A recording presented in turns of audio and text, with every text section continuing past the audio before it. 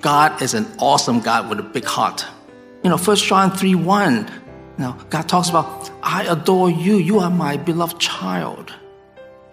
Check that out. That's who we are. So brothers and sisters, I want to encourage us. Practice hospitality, especially to the immigrants, to the refugees, foreigners in our land. Because that's who God is. He's an awesome God with a big heart. Welcome to the Sunday morning service here at First Evangelical Church, Glendale in Glendale, California. Let's listen as Mr. Peter Lamb, Discipleship and Missions Minister at FEC Glendale, teaches from the Word of God. So I wanted to start off with a little story. I used to be a field worker, missionary in China. And one time I went to this remote county in China, and my friend, the Chinese guy, took me to this Confucius temple. It was the biggest Confucius temple in the whole county. So I was walking around and see all these plants, but I wasn't looking at the flowers. I used to be a civil engineer. So I was looking for drainage pattern, in the courtyard. And I walk around and goes, hey, I didn't see any drainage holes that there's 4 walls, right? And then they've got the temple in the middle. And then, water's supposed to, when it rains, it's supposed to drain out, right? Out from the courtyard. Otherwise, you flood the whole place. So I asked him, what's with there's no drainage.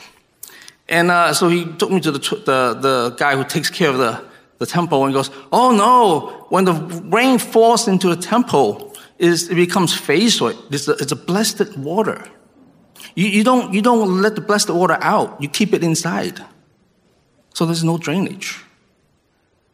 And I thought of that. Oh, wow, okay. Hoard all the blessed water to itself, huh? I said, okay, I hope our church doesn't do that. And we don't. And, we look at our Glendale Church, the history of Glendale Church, 57 years, right, Marshall? It's 57. And we've planted churches all over California, all over LA, Los Angeles, right? We through FECA and history, we planted churches all over the world, St. Petersburg, India, and China, everywhere. And we support missionaries everywhere. And so, we should be very proud of ourselves in the mission movement and mission work we've done through our church. But today I want to talk about something a little different kinds of mission work. I want to talk about, caring for the strangers, the refugees and immigrants among us in our own neighborhood. Not so much missions as across the ocean, somewhere overseas, you have to take a plane or cross borders, but right here in Los Angeles, right now, this month. Now, if I were to tell you to command you, love your neighbor, care for the immigrants, you probably tell me, yeah, it's a good reminder. And just like, when I remind my daughter to, hey, don't forget to do your homework today. You know what she was telling me, right? Yeah, I know, I'll do it. So, some of you, who have teenagers know what I'm talking about, right? So I'm not here to nag you to care for the refugees. And it was just obeying the commands of God is not only the reasons that is the only motivation that we care for the refugees or the foreigners in our land. So I want to take you guys back to Old Testament in the book of Deuteronomy and how Moses talks to the people of Israel. So I'm going to read from Deuteronomy 10, verse 12 to 22. This is from NIV. And now, Israel, what does the Lord your God ask of you, but to fear the Lord your God, to walk in obedience to him, to love him, to serve the Lord your God with all your heart and all your soul, and to observe the Lord's commands and decrees that I am giving you today for your own good. To the Lord your God belongs the heavens, even the highest heavens, the earth and everything in it. Yet the Lord set his affection on your ancestors and loved them, and he chose you, their descendants, above all the nations as it is today. Circumcise your hearts, therefore, and do not be stiff-necked any longer. For the Lord your God is God of gods and Lord of lords, the great God, mighty and awesome, who shows no partiality and accepts no bribes. He defends the cause of the fatherless and the widow, and loves the foreigner residing among you, giving them food and clothing. And you are to love those who are foreigners, for you yourselves were foreigners in Egypt. Fear the Lord your God and serve him. Hold fast to him and take your oaths in his name. He is the one you praise. He is your God who performed for you those great and awesome wonders you saw with your own eyes. Your ancestors who went down into Egypt were 70 in all, and now the Lord your God has made you as numerous as the stars in the sky. Now, the book of Deuteronomy is Moses' final message to the Israelites before they enter into the promised land. Now, Moses is old. He's probably around 120 years old, around there. And he's at the end of his life. He's going to die soon. And God, God freed the first generation of Israelites. Remember that in the book of Exodus? That was like 40 years before when he's giving this message. But because of Israel's rebellion, the entire nation was just going around in circles in the desert for 40 years until the first generation adults passed away. They died off because they were rebellion. So the Lord didn't want them to enter the promised land.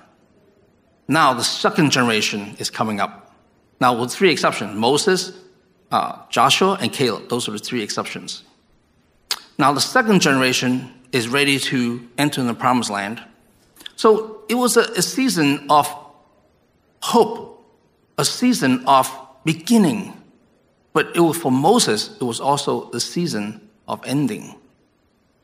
And, the second generation, they didn't have the first-hand experience like their parents did about God. And they have not seen what, God did in Egypt, how he used the 10 plagues, rescue them, pull them out of Egypt. They didn't experience any of that. They didn't experience the cloud and the fire and all that stuff. They were too young. And they were not even born yet. So here's Moses, right? The parents are not here. He's like a great-grandfather, just sitting there telling the young folks, hey, this is what's going on. This is the law. This is what God tells me. This is what happened. Remember these things, and obeyed God. In other words, he's telling them how they should live and why.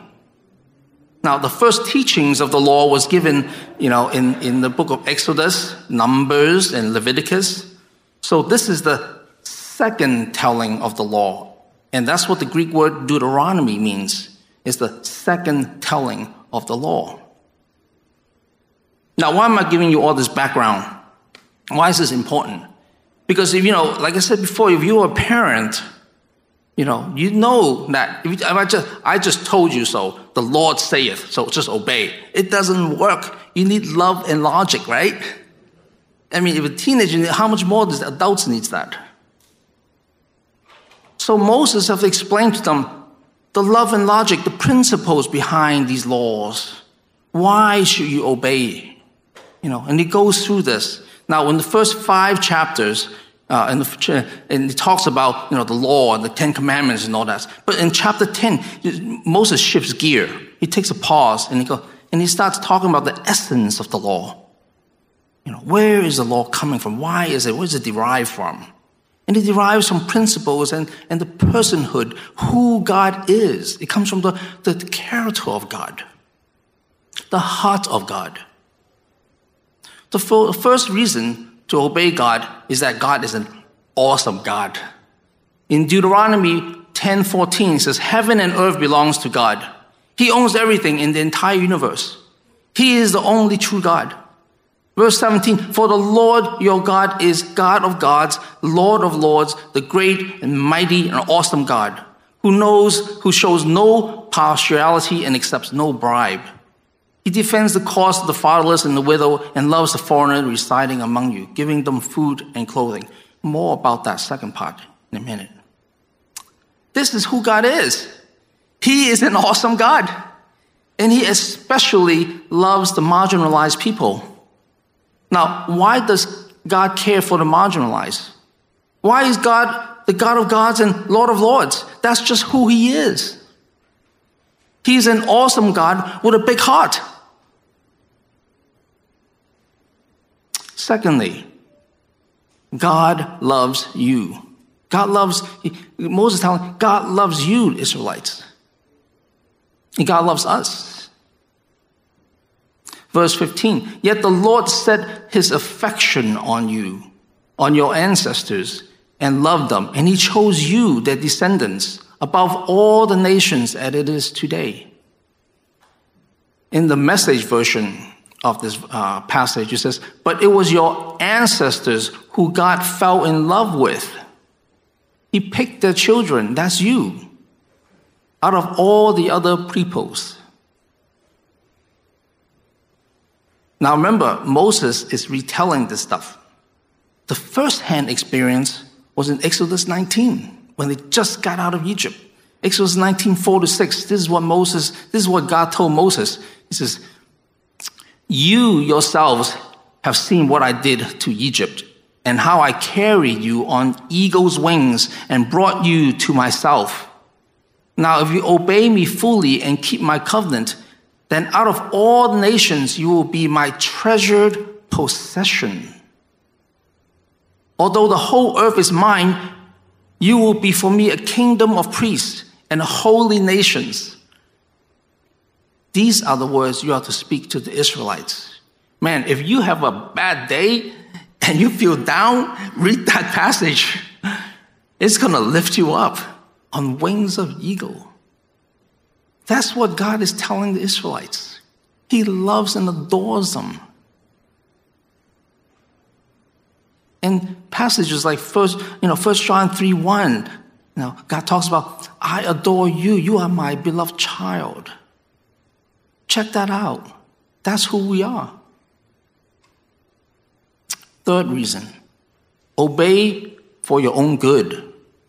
Third motivation says, verse 13 says, for your own well-being. It's good for you to obey God, to follow him. For your own individual good and for the good of the nation. I want to drill down more about this in a minute. First, let's go deeper on God is an awesome God with a big heart. Now, the word foreigner in the Hebrew is ger. It means an alien, a stranger, foreigner, a sojourner, one who is of different geographical or cultural group, often with less rights than the reference group. So who are we talking about in today's language? Well, these are the immigrants, right? These are the refugees that comes into our shores. They're the one with less privileges, less rights, and they are from different group and culture than the mainstream group, right? So in the beginning of chapter 10, Moses records this experience, right? He says in chapter 10, verse 1, he says, at that time, talking about back in the day, right? And that's what Moses is recalling. And he's remembering, Moses is remembering these stories to the second generation Israelites and who God is. And he was recalling actually from an experience he had in Exodus 34, which is the first time it happened. Now, back in Exodus 34, Moses was feeling really down because what happened? He went up to the mountain to get to receive the 10 Commandments, stone tablets, and then down below in the valley, the Israelites were rebelling, making golden calf and all kinds of crazy stuff and worshiping them. And then so he got upset, he came down, he smashed the 10 Commandment tablets and goes, that's Exodus 34. That's the after that. So Moses was down. And he was upset, he was depressed, he was angry, and sad and disappointed. And then this is how God responded to the people and to Moses. In Exodus 33, God said, I will send an angel before you and drive out the Canaanites, Amorites, Hittites, and Perizzites, Hivites, and Jebusites. Go up to the land flowing with milk and honey, but I will not go with you, because you are a stiff-necked people, and I might destroy you on the way. So this is Father God's response to the Israelites. Now, if someone hurt you deeply, like some kind of betrayal or something, even after you reconcile with that person, you just want to keep a little distance from them. It's going to take some time before I warm up to that person. You know what I mean? But can you see that in the Father God's heart? This golden calf thing and all this stuff, all that God has done for them. God said, I'm going to keep a little distance from, but I'm still going to keep my promises to you. My angel is going to lead you into and defeat all these people in there, and I'm going to lead you into the promised land. But I'm going to keep my little distance. I'm not going to go with you. It is very sombering. But at the same time, I see the Father heart of God. He feels. He's not just this God up there. We always think the Old Testament God is this God who's far away, who's he's got this big stick. No, Father God gets hurt.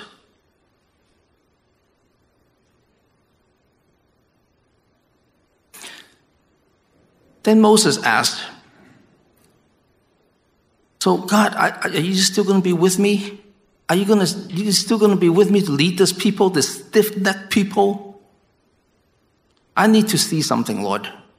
I need to see that you're still with me. I want to see your glory. Now imagine, here's Moses again, very human. I mean, after all that he has been through with God, all the signs and wonders and, talking to God face to face in the tabernacle, all that stuff. But still, he says, Lord, I need a moment. I need to experience you in a fresh way. Now, any of you need that? I need it. I need it. So it's okay. When you need it, tell God, Lord, I need that Exodus 33, moment. I'm in one of those moments. I need a fresh anointing. I need a fresh experience from you. And this is what the Lord said to Moses. Exodus 33:19. And the Lord said, I will cause all my goodness to pass in front of you, and I will proclaim my name, the Lord, in your presence. I will have mercy on whom I have mercy. I will have compassion on whom I will have compassion. But he said, you cannot see my face, for no one may see me and live. Then the Lord said, there is a place near where you may stand on a rock. When my glory passes by, I will put you in a cleft of the rock and cover you with my hand until I have passed by. Then I will remove my hand and you will see my back. My face must not be seen. Now, there are only 2 times in the entire Old Testament that God have a self-proclamation of who he is. Both times to Moses. The first time was in Exodus, the burning bush. I am, right? God says, I am. That's my name. This is the second time. There's only 2 times. Exodus 34:6. And he passed in front of Moses, proclaiming, this is the Lord. This is God passing, proclaiming himself. The Lord, the compassionate and gracious God, slow to anger, abounding in love and faithfulness, maintaining love to the thousands and forgiving wickedness, rebellion, and sin. Yet he does not leave the guilty unpunished. He punishes the children and their children for the sin of the parents to the 3rd and 4th generations. Now notice, when God self-proclaimed about himself, he starts off with what? That he's compassionate, gracious, slow to anger, abounding in love and faithfulness, forgiving, and he's holy and just. But he starts off with compassionate, forgiving God. And that is who God wants his people to know. That's who he is, that he is, first of all, compassionate and forgiving. Now, we'll often see God as a judgmental God. He's holy and he's got this big stick, right? No, God is just, yes, but he's also compassionate. Now, back in Deuteronomy 10, in verse 17, Moses, remembering his experience with God, he said this about God. Now, remember, this is like second telling again. He's remembering all that stuff in the past. Deuteronomy 10, 17, 18. For the Lord your God is God of gods and Lord of lords, the great God, mighty and awesome, and who shows no partiality and accepts no bribes. He defends the cause of the fatherless and the widow, and loves the foreigner residing among you, giving them food and clothing. Verse 17 is very peculiar because, if you read Old Testament, you get a feeling that, God chose this Israelites people. He's going to set them apart, being holy, and this tells them all these rules about clean and unclean, being circumcised, and all this stuff, and to be set apart. But then now he talks about this loving the strangers, the foreigners among you. It just seems like two opposite poles, to be set apart and then at the same time love the strangers and the foreigners among you. What's going on there? Now, when verse 17 it says, who shows no partiality and accepts no bribes, he's talking about, he's comparing and contrasting our God with the pagan gods that's all around them. Because he's talking about the pagan gods, worship is a transactional relationship where the people sacrifice to their gods and he brings them good things, and why? Because he wants God to bless them. It's a transactional thing. And, in China, I see people go to the temples, burn incense and give all kinds of food and even give cash to the temple and all that stuff. And why? There's always a request for something in return. No. Our God loves us no matter what. And we love him too. And therefore, we obey his rules. We obey because of love, not what we can get out of it. And check this out. And the fact that orphans, the widows, and often the fatherless, he's talking about the fatherless and the widows, and the immigrants, you know what? They have nothing to give back. These people are living on the margins. But guess what? God still loves them. That's what he says. I love these people, God says. Even though they have nothing to give back in return. I'm not a God who shows partiality. I'm not a God who is transactional. I love those who give nothing back to me. I love you, even though you give nothing back to me. That's what God is telling us. He is a God who's an awesome God with a big heart. Amen? Verse 18, right after 17, Moses gives this command for us to imitate God, to also love the foreigners. And you are to love those who are foreigners. For you yourselves were foreigners in Egypt. Now, Moses was actually repeating God's command back in Exodus 23 when it first came out. Exodus 23:9.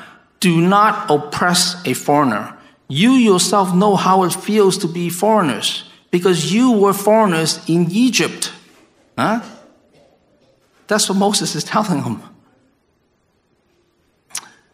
Now, Leviticus 19 again, 33 to 34. These are all stuff in the past. that God gave to Moses in the first generation. Now he's rehearsing it. He's retelling it. When a foreigner resides among you in your land, do not mistreat them. The foreigner residing among you must be treated as your native born, meaning citizen. Love them as yourself, for you were foreigners in Egypt. I am the Lord your God. Now that's the authority behind it. I am the Lord your God. That's who I am. Now remember, this is a new generation of Israelites. They were not like their parents, who were refugees out of Egypt. Moses is reminding them there is only 1 degree difference between you and your parents who were slaves in Egypt. You know, Jesus also was a refugee. You know, Christmas is coming up. Just read that Christmas story again. You know, Joseph and Mary had to take boy Jesus and flee and get out of Judea to Egypt. Why? Because King Herod was coming after them and was trying to kill them. And that's what refugees does.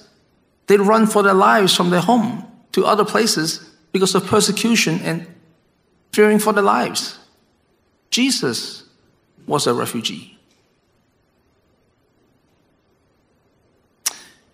But more than that, he's saying, you know, you used to be a foreigner in Egypt. He's trying to evoke that empathy within them, the second generation, because they didn't experience that as their parents did. But remember, your parents did. And I wanted to tell a little story. We used to work in the village, and we used to have this program called Village Teachers Training. So we go into these really simple villages, and they have these little schoolhouses, and the floor was just dirt, and the tables all rough lumber. So we brought this multinational tycoon dude from I forgot from what country, Malaysia or Singapore or somewhere, and to the village. He's a Christian. And he went into it takes like 3 hours in multiple, buses and whatnot and to get there. So he sat in this little village, little chair, and he took off his shoes and he rubbed his feet into the dirt floor and he feels the grain of the wood and he started weeping. And he says, I used to be a kid in this classroom. But God took me out and put me where I am. And now I'm in this, multimillionaire guy. But he remembers where he comes from. And a couple of weeks ago, I was sharing about the Afghan refugees at the epicenter. And we were asking for prayer. And this middle-aged lady came up and started praying and says, you know what? I was a refugee. My parents were from Vietnam. And we came here, and someone took care of us. So I want to take care of these Afghan refugees. She was the second generation Vietnamese. I think besides being empathetic to the refugees and immigrants, I think God is prescribing a spiritual discipline, a spiritual practice for the people of Israel to nurture this kindness and compassionate heart so that they will not become excessively proud and exclusive of their Jewish identity. So helping the poor, the refugees, is a thankless job. I work among the poor for many years, and I still do. And often you do 99 things right, but you do one thing that does not meet the expectations. Often the poor criticize you because they're very needy. Not all of them are like that, but many are. It's a thankless job. So to help the poor, the refugees, takes a lot of unconditional love. They might not be grateful for all the help you give them. It may even criticize you. They'll continue helping and not get anything in return and not feeling grateful or to do that, you really have to, and not get compassion fatigue, You have to stay close to the Lord and let God minister to you. You cannot give what you don't have. And you can only minister to the needy if you yourself are not needy. Also, particularly loving the foreigners, the refugees, will help the Israelites to not become xenophobic, but have a big heart like God. So not only will it keep your heart soft and tender and stay close to the Lord, but it'll help you not become xenophobic. Now, I'm going to drill down a little bit more about that. Last summer,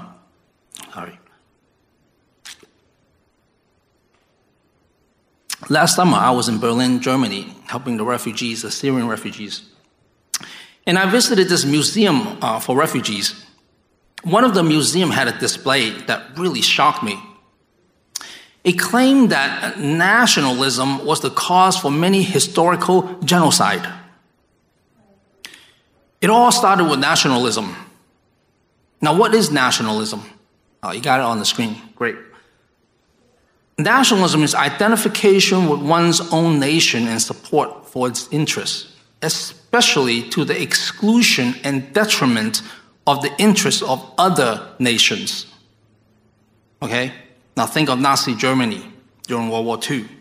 Nazi claimed to be a superior race and has the right to dominate and even eliminate other inferior race. And this radical extreme nationalism turns into xenophobia, a dislike of or prejudice against people from other countries or ethnicity. Now, these are official definitions. When this xenophobia culture gets mainstreamed and the nations turn violent towards the foreigners and the minorities, then it's too late. Brothers and sisters, this nationalism that turns violent happens again and again in human history. Just the 20th century alone, I'll just name 3. The Armenian genocide. Armenians living all around us. You ask them, they know. 1915, 1.5 Armenians died. The Holocaust, 1940s, 6 million Jews died. Rwanda genocide, 1994, 1.1 million people died in 100 days. 3 months, 1.1 million people died. Back to Deuteronomy 10. It was a time of nation building capacity for the Israel nation. God tells them, Israelites, you are a special chosen people. They are called to be holy, to be set apart. Now, this kind of thinking can be a slippery slope, can be on a downward spiral of extreme nationalism and xenophobia if taken the wrong way. And you can see this is what happened in the New Testament. Now, Jesus is scolding his own people. Matthew 3, 9-10. Do not think you can say to yourselves, we have Abraham as our father. I tell you that out of these stones, God can raise up children of Abraham. They're so proud. Oh, this is clean. That's not unclean. Oh, you Gentiles, no, unclean.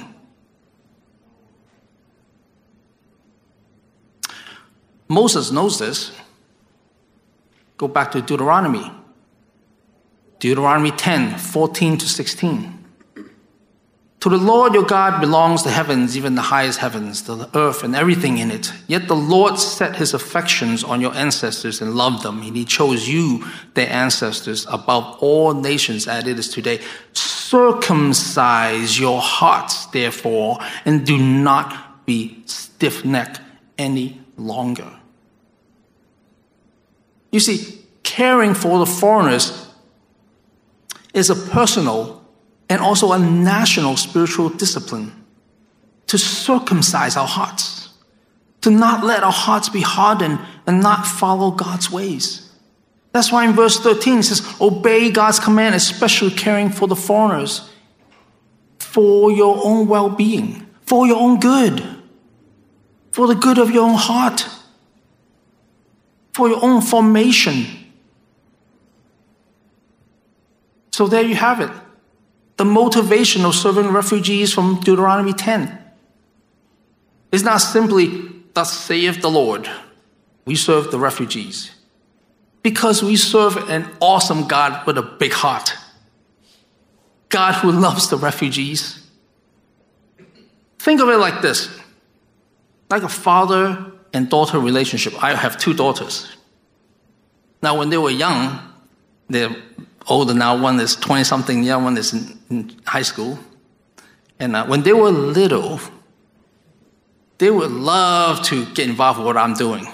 You know, I might be tinkering, fixing something, and they will come around, hey, Daddy, what are you doing? You know, I want to help you too, right? Some of you have young children, know what I'm talking about.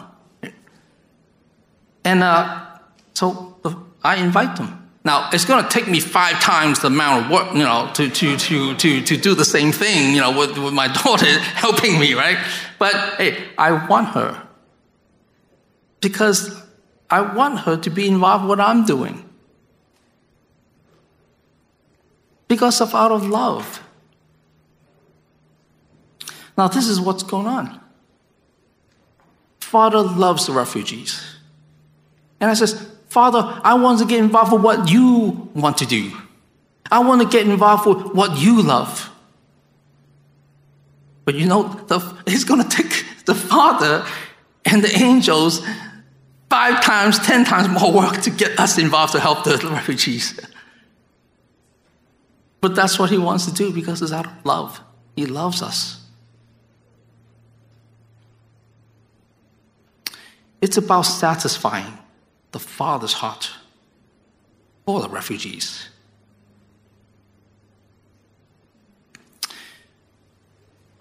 Now, at the beginning, I told you a story about the Confucius Temple in China.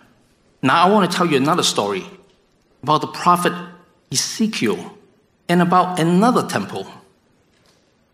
A temple that God is in the process of making.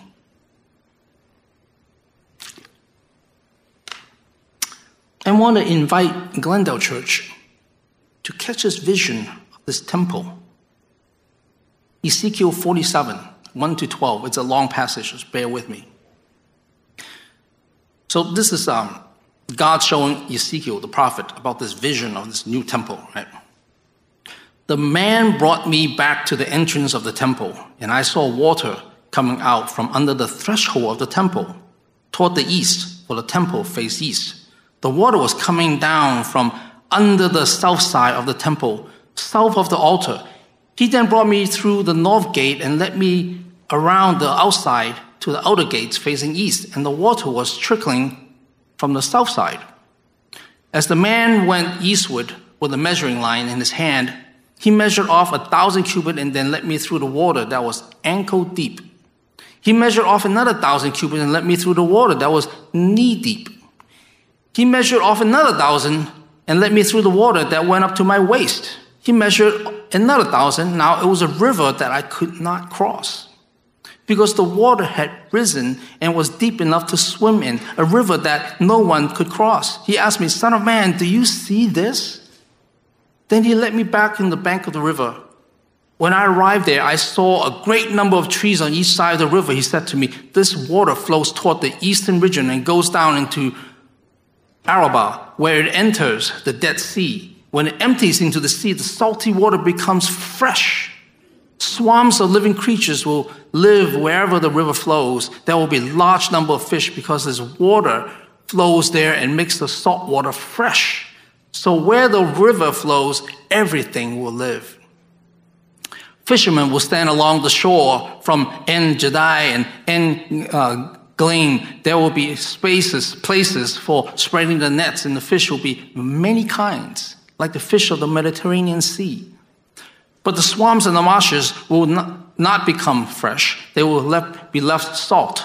Fruit trees of all kinds will grow on both sides of the riverbanks. Their leaves will not wither, nor will their fruit fail. Each month they will bear fruit, because the water from the sanctuary flows to them. The fruit will serve for food, and the leaves for healing.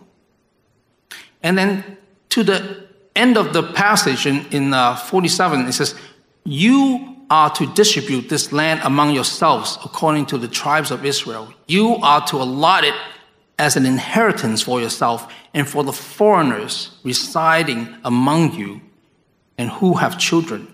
You are considered them as native-born citizens, Israelites. Along with you, they are to be allotted an inheritance among the tribes of Israel.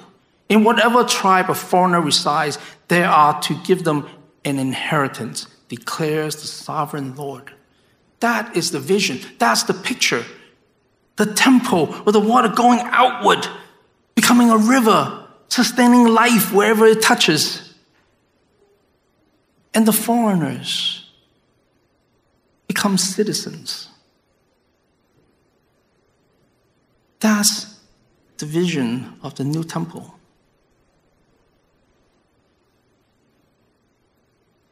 The Holy Spirit, the water, flowing out from the church, touching all the streets and the neighborhoods, all the cities, all over LA. That we would share our inheritance in the Lord. And you don't lose your inheritance. That's the beauty of God's inheritance. It's not a zero-sum game. You share with the foreigners, the immigrants, the strangers in the land, the refugees, and they become family.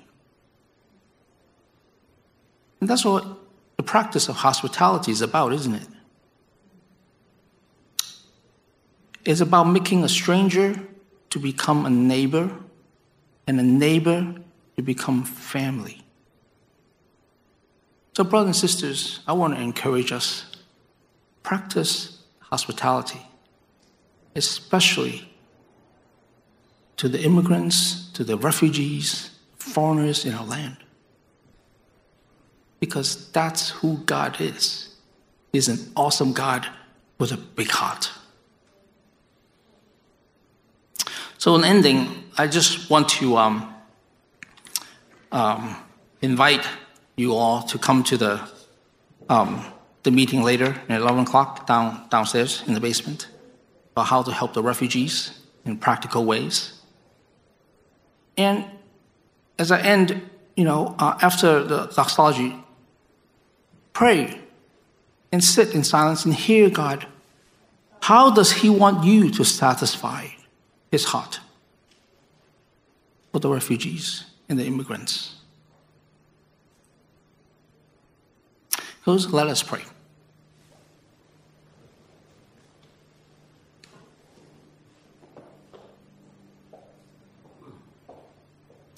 Father, I ask for your grace to keep our hearts soft, keep our heart open, so that you may use us, invite us to be your hearts and hands, to be a blessing, to be that living water that touches. So thank you for just blessing us in this church tremendously. In Jesus' name we pray. So let me say the benediction, and we can sing the doxology. The Lord bless you. Oh, I think we should stand up. I forgot. That's right. I'm out of practice. May the Lord bless you and keep you, and the Lord make His face shine upon you and be gracious to you. And the Lord turn His face toward you and give you peace. Amen. Praise God, from whom all blessings flow. Praise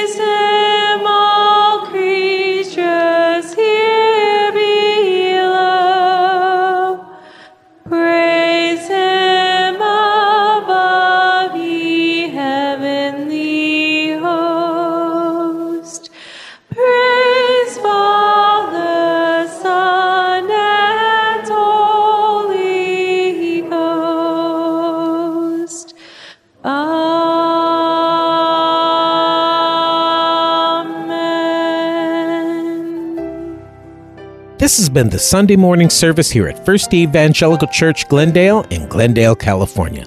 If this message has been a blessing to you, then we invite you to tune in again next week for another spirit-filled sermon by our pastors.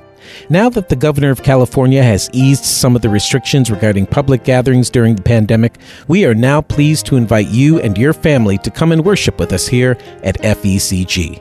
Sunday morning service times are 9:30 a.m. for the English service and 11:30 a.m. for the Cantonese and Mandarin service. Advance registration is required, so just go to our website, www.fecg.org, for more information. Until next time, thanks for listening, and may the Lord continue to bless you.